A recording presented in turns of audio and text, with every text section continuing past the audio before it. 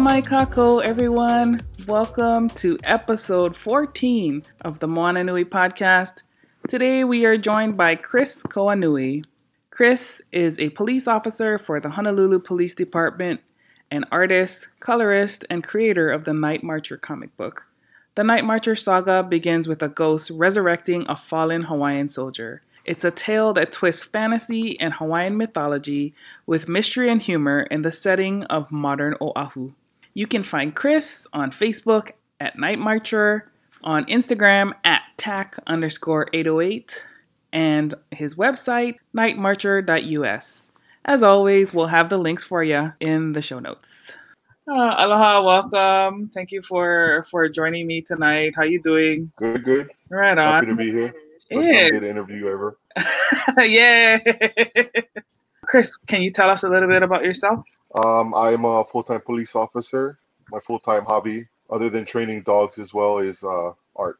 So I do digital art, comic book art, coloring, kind of a whole gamut of everything. Also created the comic book, The Night Marcher. The story was something that I got from when I was a young child. I think I was about 9 years old when I came up with the idea, but because of Chris Carvalho, who is the creator of Aumakua, inspired me to create my own book based on that concept. And so that's what ended up happening. Is just from that point on, it just flourished. And with a lot of guidance from him and from other creators in the Hawaiian Comic Book Alliance, we kind of support each other. We got to the point where, we all helped each other, motivate each other to get to that point where they could create their own books. But I enjoy doing art on my off time whenever I have off time, even if it's just for a short time. But being a police officer pays the bills.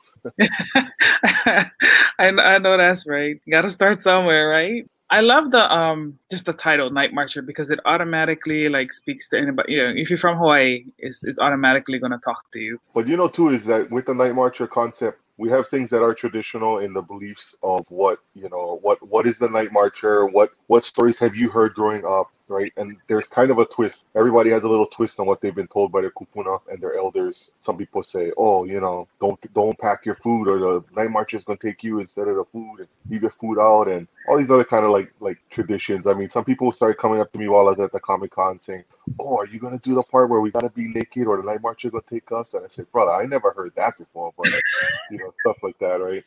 And so I took inspiration from it. It's not a direct translation of it, but I try to, with all my love of comics, I mean, I've always been into comics, Marvel Comics, DC Comics, Image Comics, from Spawn, Savage Dragon, Judge Dredd, all these different kind of characters. Obviously, you get inspired, right? So I try to put a little bit of that inspiration into the book, because the thing about our culture too is I don't want it to be too 100% literal, in a sense, because a lot of people can be offended by interpretation. Yeah? Yes. And so I have to be very careful in that particular regard. But being Hawaiian, I mean, come on, let's face it, there's a lot of inspirations around us, and in the books to come, we'll start seeing characters like Menehune.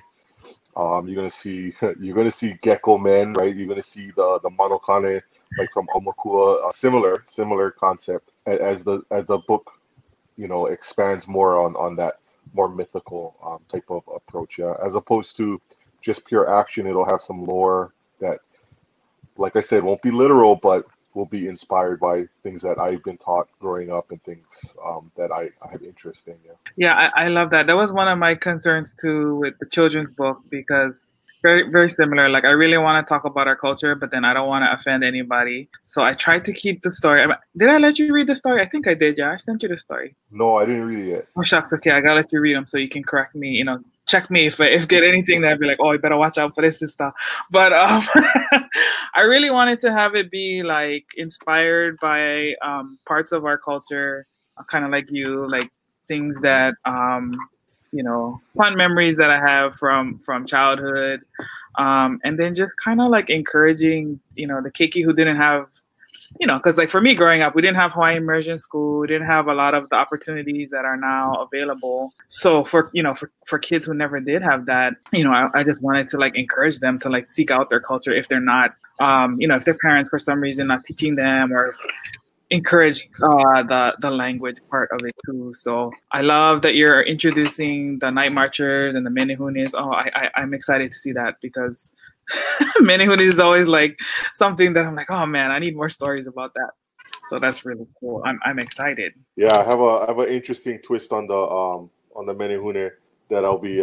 It's going to be not in the second issue, but as time goes on, there's a Menehune character that just I look at it from a science perspective, and like, okay, so you've got this small guy, so is he just a midget? But there's more to Menehune than most people will be aware. They're not just elves or dwarves or anything like that, right?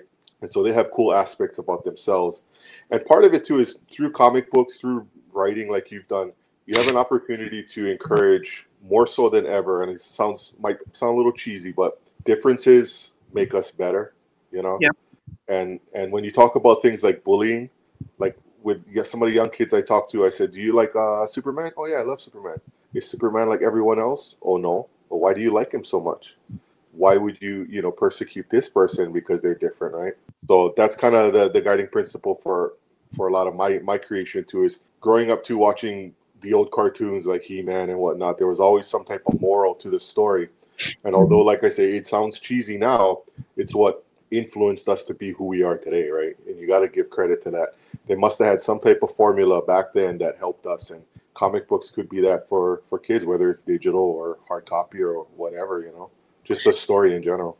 Oh, absolutely. Yeah, that's one of the reasons why because we started with comics too. My husband's writing our comic, but we specifically chose that medium because kids are very visual, like it's kind of why I started writing the kids book too, because like our comic book tends to be more for like, I guess the rating would be like teen or a little bit more mature because there is like some violence and things like that. Right. And so a lot of the people who would come and, the parents buy the books for themselves, but they're like, "Oh, do you have anything for kids?" And I'm like, "Oh, not yet." So I was talking to my husband, I was like, "We got to get something, Right. So that's why I started with the children's book, but very much the same kind of goals, like to highlight like the cultural aspects and introducing diversity and the kind of stories that we need that's missing, in mainstream. Well, even that, the whole diversity thing with the movement we have with Kuki Aimana and Up on the Mountain and stuff. So all these Hawaiians, I said, what you have to understand is Hawaiian is more of a frame of mind, because there are people up there that are not Hawaiian, but they believe in the principles that we all try to, persevere here on the islands. Even Hawaiians themselves, I'm not pure Hawaiian, and there aren't too many pure Hawaiians out there either. But I was raised with principles, the same principles and traditions that Hawaiian or Hawaii has developed through the plantations and the immigrations and cultural integrations. Because as much as I can say this is exclusively Hawaiian, I can look at Japanese culture and say, look at the parallels there, or the Portuguese culture, look at the parallels there, right? Or Chinese or whatever. And so even with Filipino cultures, we'll go to places and it's like, wow, this was a Filipino tradition. Yeah. So Hawaii is really like a hodgepodge melting pot of all those different types of things. And if anything, it should tell us how we're supposed to be a lot more tolerant. Yeah, because we have so many similarities no matter where we're from. And as a police officer too, I have to exemplify that as well, because if someone believes something that's completely against what I believe, I'm still obligated to protect this person's belief, his right or her right to believe that, And in this culture, if you look at it, and not to point out anything, but we have, a specific web or Facebook group that follows crimes, you can see how people are so quick to judge based on a few minor details instead of trying to research for themselves, right? And they immediately become like a lynch mob in a sense, yeah. Yeah, it's kind of like, bro, what the hell, Feed your mind a little more with more information. And we're all guilty of doing that. That's just human nature. But that's just kind of an example of, hey, we got to build up that tolerance and stuff. That's one of the benefits about growing up in Hawaii, is that like we grow up amongst all these different cultures. You kind of see beyond like the cultural barriers. You become more well-rounded, I feel like, and better prepared for life when you have a lot of different cultures around you, different types of people. My time in the military especially was a really big eye-opener to the prejudices of our nation. It's scary because, and I hate to use the word, but I was at basic training and there was a Mexican guy that was doing something that some of these other guys didn't want. They happened to be African-American. They called them wetbacks. And I go, "What's a wetback?" And they said, "That's a Mexican." So what do you call Mexicans in Hawaii? I said, "Mexicans." It's kind of like, yeah, the Mexicans. Why would I call them anything else, right? Yeah. And so to hear, that was just a little minor example, but to hear that and they say, "Wow, do you guys have racism in Hawaii?" I said, "Not like what you guys experience. We have prejudices, and it's not really an issue of whether you're black, green, white, yellow. Sometimes it'll be from the part of the island you're from, or if you're from a particular demographic. You know, we have the stereotypes, the West Side stereotypes, the Hawaii Kai stereotypes, the Yeah. Kailua stereotypes, right? So, you know, we try not to judge people based on that, but as a society, we're always going to develop those types of things. Yeah. Oh, it's funny that you say that because I remember my dad told me when he was in the military too. Can I remember it was someplace in the South, but they basically, you know, was calling him pineapple, and he was like, "What you talking about, pineapple? Well, you from Hawaii, ain't you? You know, like." Yeah. he And was that's, just like, pineapples are not even from Hawaii. Yeah, they were grown there. I had the same thing at basic training. Yeah. People are like, this pineapple guy, but I was a pretty big guy, so I didn't get messed with too often. But still, I said, man, your ignorance is amazing. right? Yeah. But yeah, especially when you come out here to the mainland, Lord have mercy, and the East Coast is interesting, I shall say. I mean, it's interesting everywhere, but I feel like a lot of people are ignorant because they don't travel beyond you know, their community. I mean, even over here, when I moved out here, you know, I would say another city in Maryland. They're like, "Where is that?" I'm like, "You from Maryland, right? Like, you don't know that it's in your state." "Oh no, I don't know where that is." I'm like, "Dude, do you go anywhere?" Well, we have people that live on Oahu, and they're like, "Oh, we're gonna head over to Ka'awa." Ka'a what? Like, what? Okay, I get that it's in the art of Oahu, but you do know that's on our island, right? You know, stuff like that. Yeah. People, I've never heard of that. But if we're on an island, that's pretty bad, right? Because you're going to go in a circle. It's just a circle. Right. One way in, one way out. How do you not know that, right? I mean, when criminals run from us, where are you going to go? It's a circle. But yeah, I love how Night Marcher is also a part of like the Mana universe. That was really cool. And I was just, like we was talking earlier, I was just reading it again. And Mulani, she's so cuter, you know? Yeah. She's on Tira. She's like that. She you know, is. she's not a prissy little girl. She can bite back if she's got to, and she has an interesting character development through the story. To give you a little bit of a hint, her name does kind of express what her character development will eventually be. And if you don't know, you don't know, but we'll let that out, right? And she has a very interesting development as the story progresses, because her relationship with Night Marcher is not so much symbiotic as much as kind of out of necessity at first, but then they do realize that they will have a bond as the story progresses, that you know, they do kind of need each other, you know, and they balance each other out. And not so much in that, you know, I mean, there's an obvious age difference. We're not talking about a romance type perspective, more of like a partnership life kind of thing, you know, like having a very good friend, like a big brother or a little sister kind of thing. And it's been mentioned in the first book that she's wise beyond her years. So that is also another factor in her character's story. Yeah. And I try not to reveal too much in the very beginning. I want her to be a little more unassuming. But, you know, I want people to be interested in reading the books to come too. Absolutely. And then, like, I didn't realize that it was, I mean, this is really like 2 issues in one. Kind of, yeah. It's a big book. I was like, oh, this is like bonus right here. Yeah.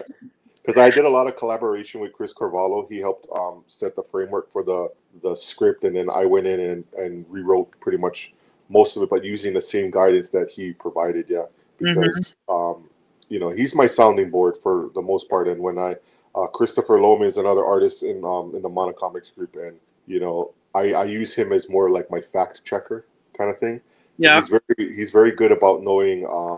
I mean, this guy's like an encyclopedia of comics. You can ask him any issue. You can go, "Hey, Dark Phoenix #1." Do you? He goes, "Oh yeah, I love this part in that book." I don't know. He's like the chronicler of that kind of, you know, any book that's ever been out. I feel like he'll know. Just ask Chris Loma, he'll tell you. My husband is like that with movies.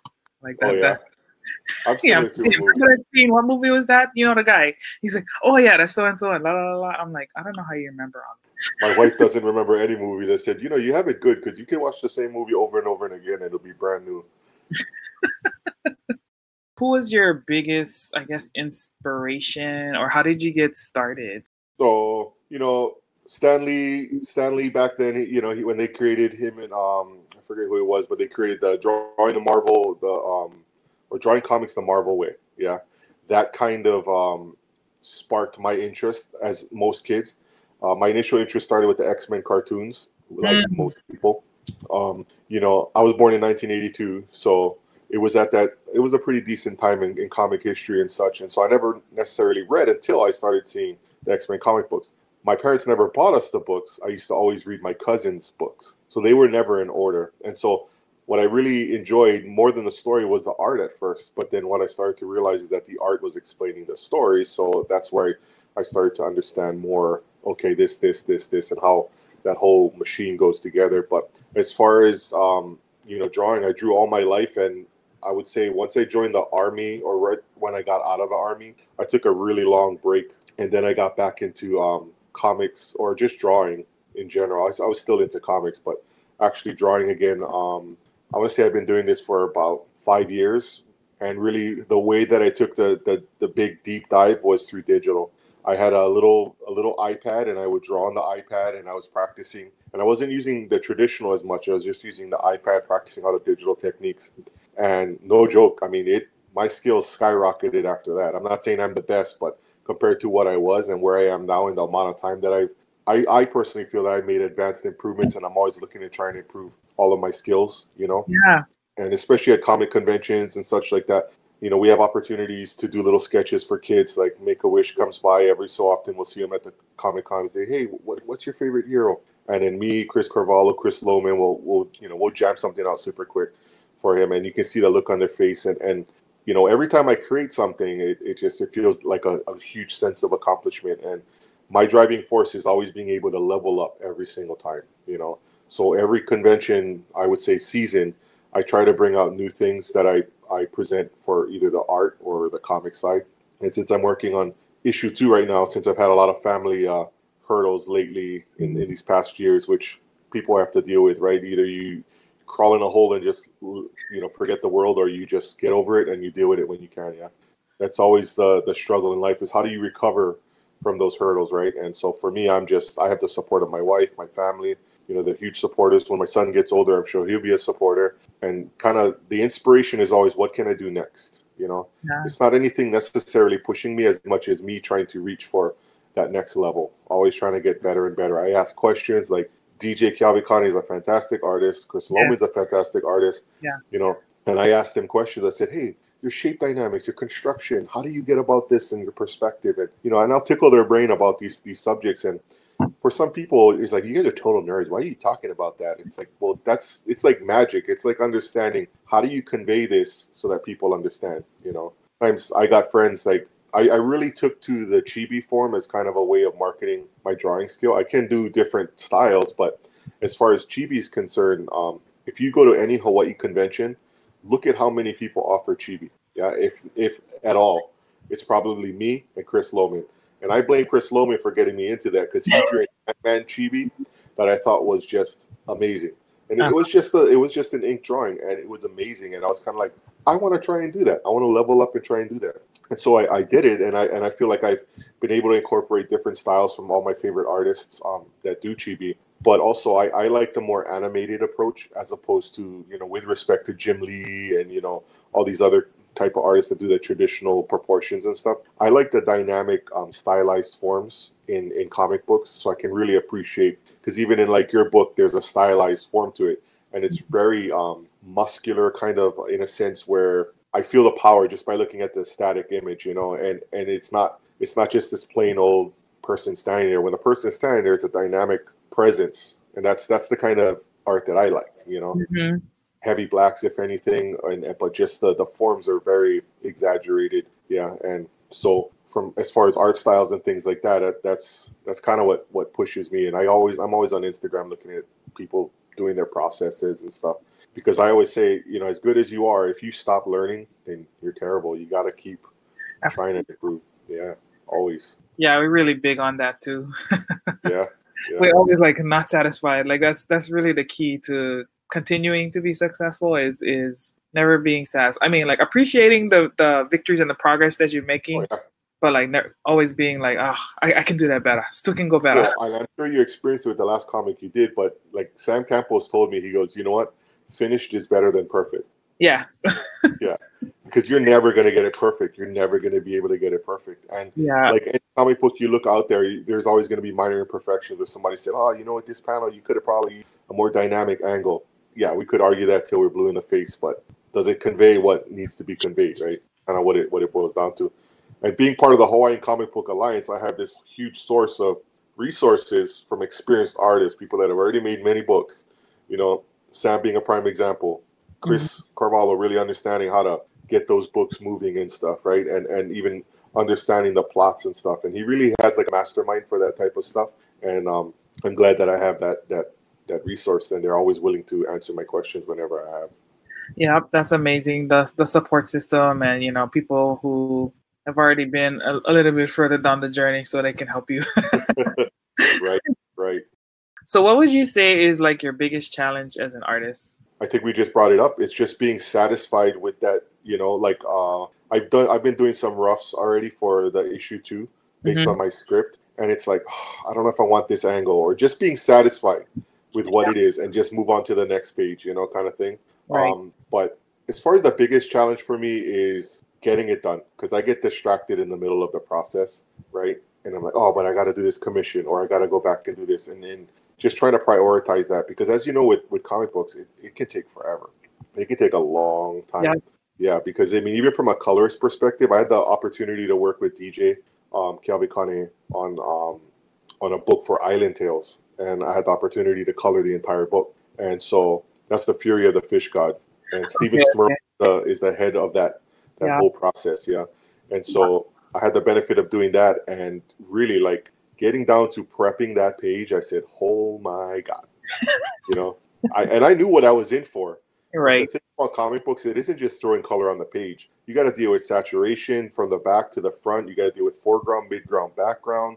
You got to deal with color theory, and there's all these different sciences. And like I tell people, I said, with respect to people that pencil and ink, that's a hard job. But colorist, I would say, is up there, because you're really creating the drive, like where the eye moves, And it's so important to remember that's such a, I mean, I always preach for colorists. I tell people, colorists, it's not an easy job. Flatting is easy, but coloring and rendering, that's the pain in the butt all the time. But my challenge is always going to be just making sure I get that, stick to the process. Yeah. I mean, I'm better at it much more than I was before, but it's always in my head. It's a challenge. Like, stop, just focus on this. Stop, just focus on this. Like most men can be. You want to do 2 things or 10 things at once. Well, you take pride in your work, Oh, yeah. I could definitely tell that because when we were working on the coloring for the promo art that we did for the kids book, the questions you're asking, I was like, okay, he's very much into the details, like everything matters. I'm like, okay, me and this guy, we gonna be good. Well, that's the thing, yeah, because like I sometimes I'll ask questions that some people never even thought, Yeah. Like, sometimes I'll do a commission for someone that they want to use as an advertisement, and ask them, what do you want to be your focal point? I said, what do you mean? That's like the center of your attention, because it makes a difference, because I'm going to color it differently based on that fact. All my vibrant colors are going to be in that focal point, and all the saturation is going to be there. And I try not to get too wordy on all these different words like saturation and stuff, but sometimes you got to think about that, and from a colorist perspective on the commission part, I usually tell people, I said, I'm going to ask a lot of questions, not to insult your intelligence. It's just to make sure that I'm hitting the points that you want me to hit. Because I always try to make as much as possible an ability to adjust, like we did with the OPE. Uh-huh. Yeah. Because it's like, you want it traditional? We can make it traditional. It's going to look all muddy, but, it's going to be more closer to the real thing than doing it with the sunshine type shell, which is something popular down here. If you look at the Made in Hawaii Festival, they tend to sell a lot of those shells with the kind of reds and yellows and pinks and stuff. So that's kind of what it looked like to me. And that's even when Free told me that, those were OPE, I said, dude, I saw one show and I thought it was a show. But now that I look at it, yeah, they're OPE. And he's like, yeah, but still, you nailed it. I was like, I appreciate it. But now that I know they're OPE, I'll go fix them. I'll go change them. Yeah. No, yeah, I appreciate it, because I was like, some of the terms, I was like, oh, what are you talking about? But it's good for me, because I'm learning, like the kinds of things that my artists will be looking for and asking for. And that's the thing too, is like, when I work with other colorists, because maybe I can't do something for that particular time. I mean, I never had to reach out for any commissions, but just for personal projects. I got this guy named Dijo that works out. He's in South America, and he doesn't speak. Dijo Lima. Yeah, Dijo Lima. Yeah. So I talk with him, and then and we go back and forth and say, hey, can you bump the saturation on this and decrease it on that? Because Dijo had a part in doing the Night Marcher book, if you look at the credits. So Dijo is the one that colored that. And, I did some highlights and fixed some stuff in there. But it had nothing to do with his technical ability. It's just I felt like I wanted to add something to it, and I didn't realize it until after he had already finished. So I just put it in myself. But yeah, I learned a lot from him and going back and forth, understanding the saturation, the depth, and all this other stuff. And some of the things that he did creatively, I said, "Oh, did you forget to color this panel?" He goes, "Oh no, this is the shock factor that he was experiencing." So you'll see one where it's just kind of like his face is like black and white kind of thing. Yeah, it was like, "Oh yeah, that's right. You're right. No, you're good, right?" And I didn't think about that, from that particular perspective. But yeah, he nailed it. He nailed it. But on this next book, I plan on pretty much doing zero to hero for the most part on my own. I may use a letterer. I'm familiar with lettering, but I may use a letterer because I am capable of performing every single task from writing to pencils, inks, lettering, coloring. I can do it all. But let's face it, I'm one person, right? At some point, I may have to delegate, as you guys have experienced in your own book, that it's impossible to take on that task 100% by yourself. Yeah, because when we first started working on the book, initially we were looking for writers to write the book, but we tested out a couple people, first couple pages, and I was like, nope, that's not. So I was telling John, I was like, I think you're gonna have to write them, babe.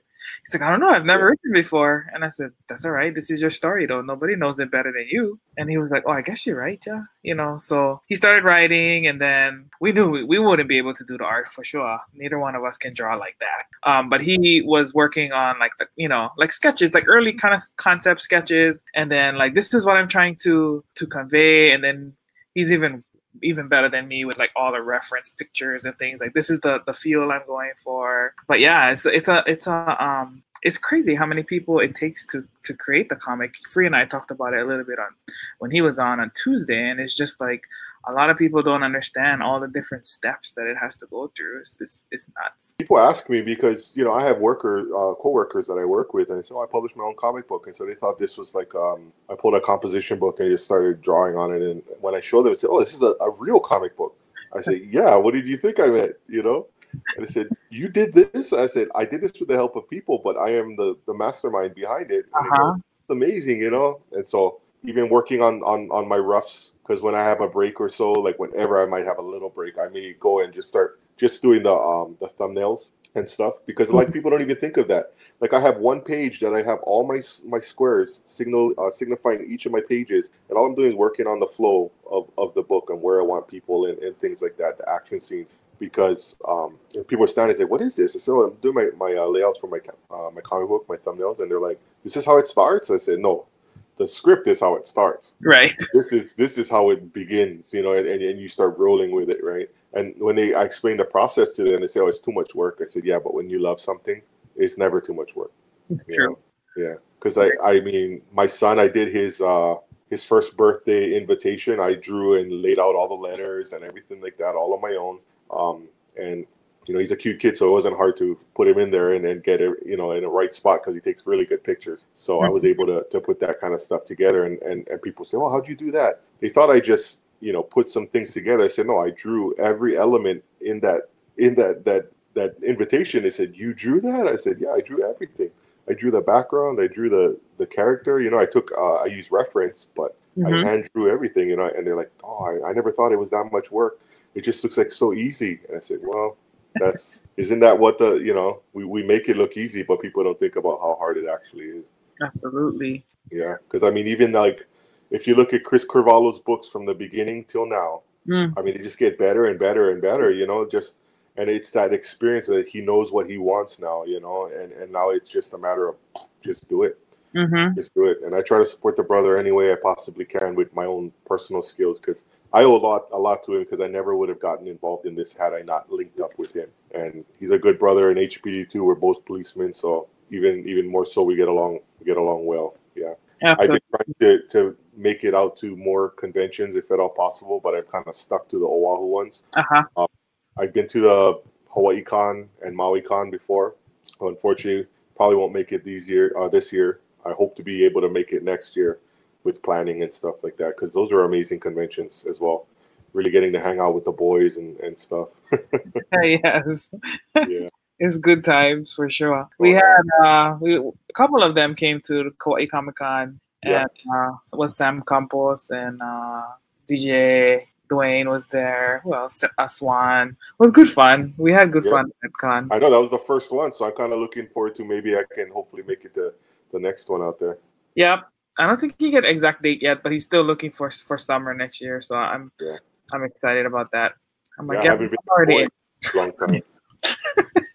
Count me in. Put me down. Put my name down. I don't even know if I'll make it, but I'll go be there though. That's pretty much how I did this year. I was like, babe, they get one con, and Aaron said he got a table for me. He's like, oh, then you should go. I was like, okay, right on, I'm going then. There you go. I was like, I don't know how I'm going, but I'm going. Catch on boat, just paddle over there. I was like, you gotta support the home con. Yeah, I know it's starting to pick up. I mean, we only recently had like real mainstream cons like the Amazing Comic Con and Honolulu Comic Con, and Kauai Con's been around for a while, but it's not necessarily comic oriented. Mm-hmm. But those conventions have been around, and now that there's the mainstream Comic Cons, like everyone, like I got friends that I've been encouraging to go. Why don't you just go and look and see? And Yeah. they go and they're like, wow, this is amazing. It's like everything that I love is in one place. I told them, I said, I wasn't joking, dude. I was serious. You got to go take a look, Yeah, Disneyland for adults. Yeah, it is. I mean, I'm a diehard Star Wars fan. So whenever I get up, to the cons, I always got to stop by the Fireball first and say, man, you guys look awesome. I'm a Boba Fett. Boba Fett is like my number one Star Wars guy. Yeah. Darth Maul's a close second, but Yeah. but yeah, Boba Fett is definitely my number one guy. If you come into my man cave, you're gonna see Boba Fett stuff all over the place. Oh my Yeah, god. art. Yeah. Boba Did you Fett's see the preview for the Mandalorian? Yes. Yeah. Oh my Yeah, god. I saw that too. I'm so excited. I'm like, I shut know. I know. I told my wife, I said, we got to subscribe to the Disney thing. She goes, what? Yeah, the Disney Plus. We got to subscribe. She goes, no, we don't need it. I was like, oh, we need. just for that. Yeah. Just for that show. And But they have other stuff coming out too. They have some Marvel spin-offs coming out too that are on there as well. because they moved everything off of Netflix. When I saw that grab, I was like, oh yeah, they're gonna move it to their own streaming. That's what they're doing. Well, they use Netflix as a launch pad to see if Yep, we're going check them out. Yeah. And That's because what- of volume, they're like, hey, we're going to open our own channel. Oh, Yeah. of course you are. Of course you are, Disney. Of course you are. Naturally. Oh, but I love it. Because especially because the movies is like, I'm not so excited about the way they're taking the universe in the movies. But when I saw that Mandalorian, I was like, okay, you might be restoring my faith. You might be restoring my faith. There's hope. There's hope. I mean, I don't know what this Rise of Skywalker is going to be like, but I'm like, okay, Rey's evil now. We all know that. The cat's out of the bag. Yeah, right. But she went to the dark side because she's using a red lightsaber. Interesting, construction of it. But I'm like, hey, I'm open-minded. I'll let it soak in. I don't absolutely love the ones that Disney made, but because I'm a Star Wars fan, I'm like, You I give can it. tolerate it. Yeah, I give it a chance.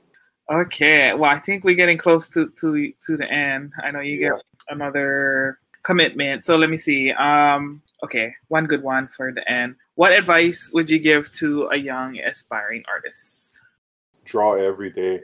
You really got to draw every single day. And so one of the biggest things for me growing up was when I created a character, I created a backstory. I created a history. Where they're from, why are they doing what they do? Why do they look like they do? Why can't they do what they do? And that's basically, it's like you're opening parts of your brain to be able to think like that. Oddly enough, that background and thinking like that helps me as a police officer in my investigations, because when I look at an individual, now I start thinking about what motivates this individual to do what they do. So it helps you in other ways, but just draw. But don't just draw the same things over and over again, because people tend to stick to things they're comfortable with. I don't like drawing women because women come in all kind of shapes and sizes and different stuff. But I will draw women because I know I'm not 100% comfortable with drawing women. And that's with men, we tend to have that difficulty drawing women. And some women can't draw women either as effectively, yeah. So I try to practice a lot drawing the female figure and whatnot, because let's face it, you can't have a world full of only men. Yeah. Yeah. And I think that's why comics are still tend to be, as like in the fan base, still tend to be very male dominated, because there's not a lot of females leading from the front. Like, I think that's why Sister Shark is doing really good. I love that character. A lot of people do. And then I just got Alika sent me Baby Shark, and I was like, oh my god, this is so cute. So that's Sean's doing work on our project too. So I'm like, I have all these powerhouses on my project. I love it. And I'm so excited that you guys are like, willing to come on and talk story, because I want everybody else to know about you guys too. Thank you. We appreciate it. We definitely do. We're gonna keep doing this. This is gonna be amazing. This is just the beginning. So where can people follow you online? So my main site on Facebook is Instagram is The Art of Chris Koanui. Okay. Usually that's kind of my main social media. My Facebook one is more, it's just under Chris Koanui, but it's more towards my own personal and family and friends and things like that. But as far as the comic side and my art side, it's always going to be The Art of Chris Koanui on Instagram. And are you open for commissions? Yes, I currently am open for commissions. I just finished a couple of them already, so should be good to go. Super amazing. And if you would like to commission him or talk story about doing some potential work with him, you can check him out on social media at The Art of Chris Koanui. Oh, and one thing I wanted to mention, Chris, your illustrator is actually Alexander. He actually did our second issue of our book too. Right on. Yeah, he's really talented. So, okay, right on. Mahalo, Chris. Okay. All right, bye. Okay. Say aloha to your ohana from us, and have a good one. Aloha. Take Aloha. care. See you guys next time. So, okay. Take care, you guguys. Aloha. Ahui ho. Malamo pono. Bye-bye.